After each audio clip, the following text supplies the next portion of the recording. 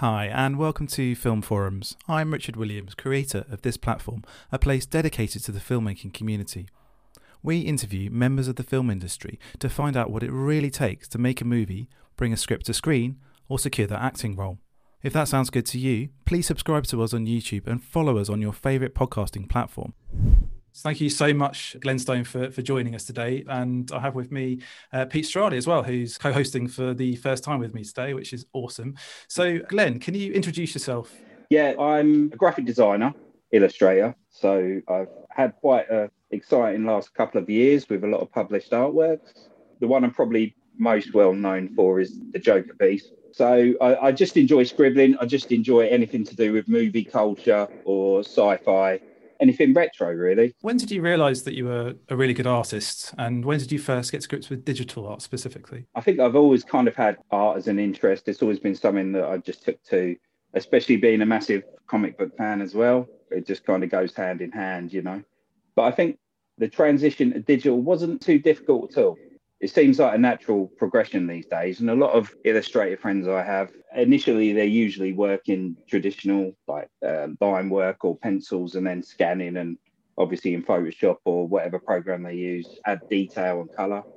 But yeah, I think it just makes it a lot easier, especially now we're in the age of the internet and you can work on your tablet. You see a trailer, you're influenced automatically. Before you know it, you've got a complete piece of artwork. So yeah. Well, yeah, that kind of segues quite nicely into my next question, really. Like, do you find digital art easier than traditional museums because it's so easily to change, manipulate, go back into it, do whatever you like with it, basically? You never are fully satisfied with your artwork. You're never entirely happy with a finished piece, if you know what I mean. You're always going to be your own worst critic. So for me, someone who's constantly, altering pieces I've done 2 years back or 3 years back, or just scanning a scribble I did at work on my lunch break. Yeah, it's good to have that ease to do it, you know what I mean? The difference between me and you is absolutely night and day. I wouldn't compare myself in any way, shape or form, but I do a bit of graphic design myself for Film Forum stuff. And one of the interview, I won't say which one because it looks great now, but one of them, I have version 17, where I literally, I wasn't happy with that, tweaked it, wasn't happy with that. And I literally got to 17 versions and I was finally happy with it. So I get it, that kind of thing. It's the bane of designers or any illustrator, revision 2.4, or I haven't finished this one yet, or PSD number 67. You go insane and you've got this stockpile of files. What's your record? Do you know what your record is for sort of naming files? Because I've got up to sort of 20s or 30s, but I'm not an artist. Once I've done it, it's done. So yeah. I think definitely in the double figures. I think my whole life is a constant revision. So it doesn't, As someone who has sort of no background or any sort of knowledge of graphic design, that sort of just blows my mind, those kind of numbers. I think it's great to be a perfectionist, but God, that must drive you mad. The thing is, I work reasonably quick as well, so I'm always kind of just trying to be as economic with my time as possible, but as focused. So if it gets to the stage where I'm really happy with it and I send it, and then 4 months down the line I'm still working on a left hand or a fingernail or something, I'm really close to death. It drives you mad. Oh, I know that feeling so well. Again, not in your league at all, but I get it as a process. I understand exactly where you're coming from. It's frustrating, but if you've got that perfectionist streak, then you can really take your art to the next level, or whatever you're working on, frankly, to the next level. So I think that's great. As long as you can find the balance and obviously get stuff done within a deadline, then that's great. How did you find out your artwork was going to be used for the Joker Collector's Edition Blu-ray cover? And sort of what was your initial reaction to that news? That was quite a surprise, actually. So there's like a creative artwork network called Talent House, who basically produce creative briefs for movies or packaging or just anything in general, really. So they tend to do quite a few for big motion pictures. And Joker was one of them. And I entered it, and I was one of the selected finalists. My piece was used across social media when the film was released. There was some incredible artwork. It was just completely a surprise to me that mine was one of them that was used, really. But shouldn't have been surprised, Glenn, at all. It's brilliant. Oh, no. It always is. I think there was about 10 entries for that competition that I put in, just because I was so enthusiastic. It was such a surprise. And then, it was about a month ago now that I got an email, and it went straight into my junk folder. And it was from the creative assistant to Todd Phillips, the director of Joker. He wanted to ask for my Instagram handle so that he could obviously release the promotional video for the Italian collector's edition. And I was blown away. I was like, wow, they are actually, they're using it again. And I was like, it's going to be there. That is just, couldn't explain it. Still do not believe it. I'm still waiting for my copy. But yeah, amazing. Completely mind blown. Do you not get a free copy at the very least then? Did you not get a collector's I blagged it. I totally blagged it. I said, look, can I please get one? And luckily I did that. I was really cheeky and asked, and the pre-orders sold out. So obviously they're now on their second run, I believe. And I know it's only the Italian collector's edition, but still, I'm very honoured and humbled that a lot of my friends have actually gone online and purchased it and so forth. Have you been approached by any other major film studios for commissions since Warner Brothers picked your work for the Joker Collector Blu-ray cover edition? Not currently, unfortunately. So I've done quite a few books for Printed in Blood, who are based in America. And unfortunately, due to the state of the world at the moment, the next release that I contributed to was for Firefly, the sci-fi series that was due to be released in November, but unfortunately it's been pushed back to March. Mm-hmm. They did announce the other day the forthcoming Aliens art book, which for me is the biggest deal ever. It's just, I'm a massive Aliens fan. The entire, kind of world universe, if you will, of Aliens, Alien 3, Predator, all that, Predator's grandma. It's just, to me, amazing. And to be asked to be in the book and contribute is incredible. So, but hopefully, my artwork's out there now, and there have been, unfortunately, because Warner Brothers do own the Joker artwork, the majority of requests I get are for prints or limited edition prints of the piece itself, but they own it. And I obviously, I've missed out on millions there, but never mind. As a comic book fan, are there any sort of specific artists whose work you admire most, and any sort of who've influenced your artwork at all? There's so many. Adi Granoff, obviously the creator of Iron Man. Frank Quitely, I think is just incredible and the most intricate and most detailed artist since Mobius, I think. Ben Oliver, I have a lot of his original artwork, and also Mac Chater, he's fantastic as well. But I think just generally, I just appreciate, I have so many comics and graphic novels, and it just takes like a nicely, put together page or like comic panel just to grab my attention.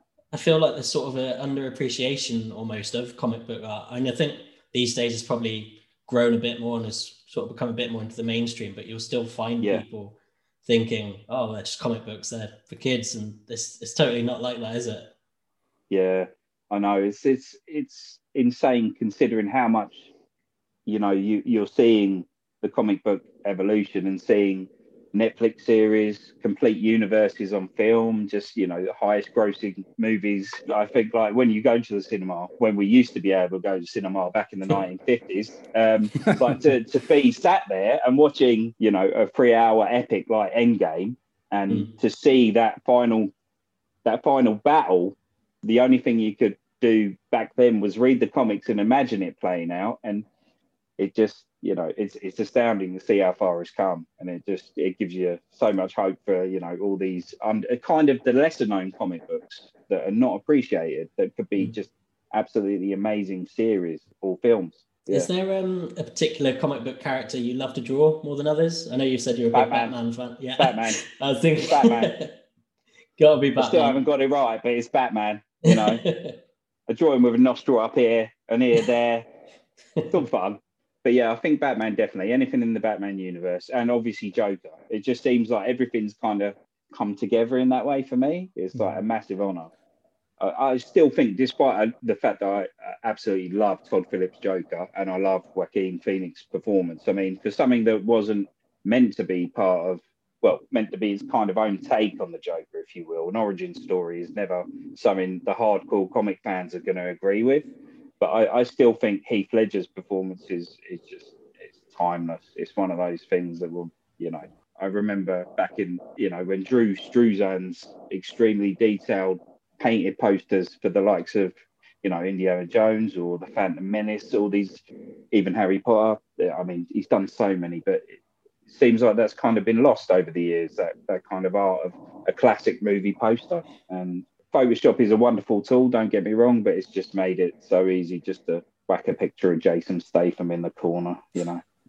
That brings me on nicely, actually, to the next question. Do you have a favorite movie poster? I think it would probably have to be the original The Thing. Very iconic. Yeah.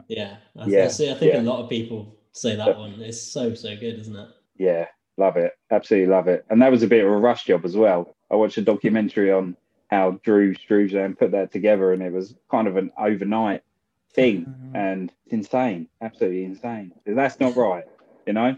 Don't do that.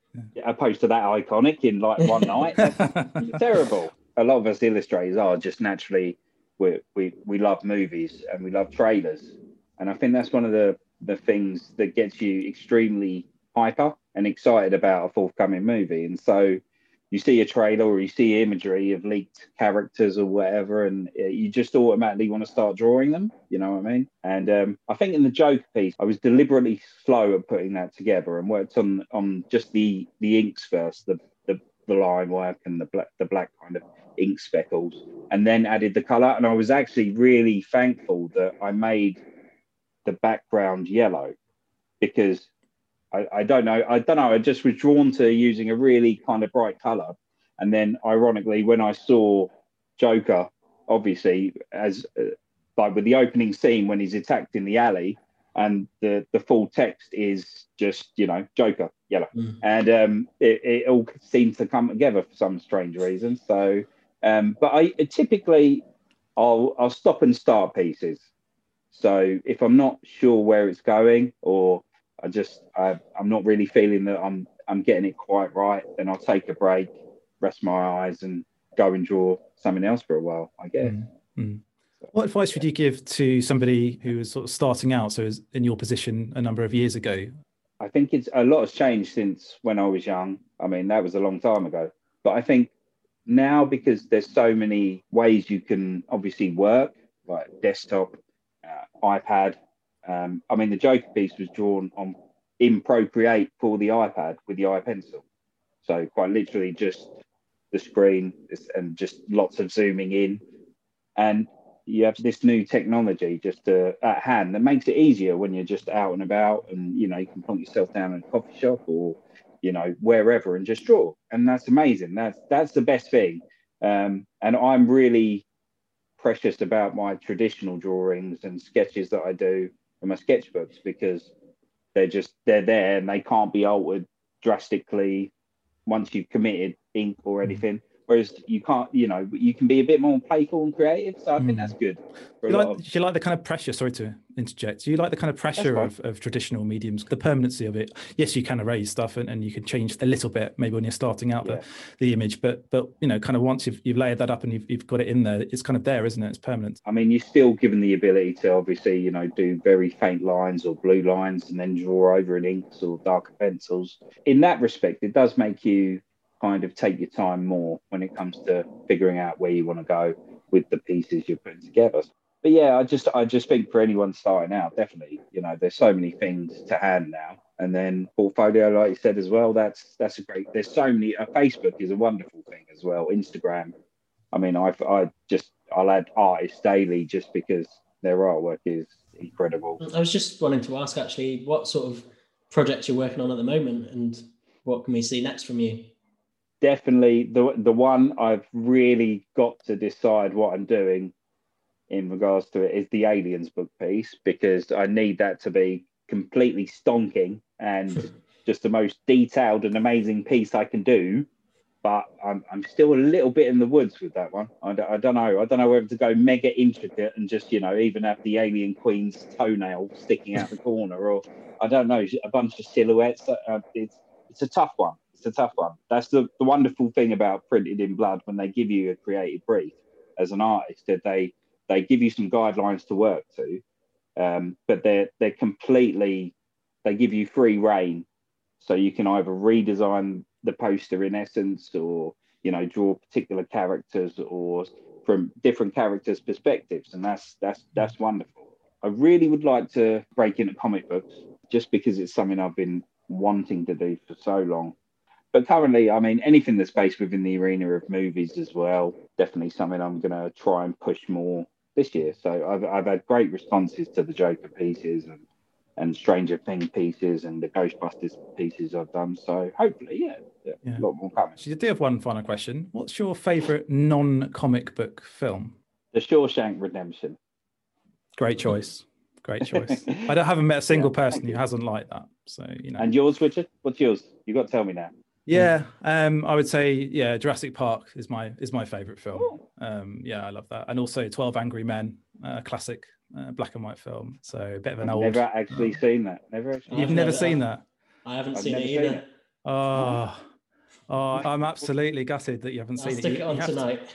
Please subscribe to us on YouTube and follow us on your favourite podcasting platform. Thank you.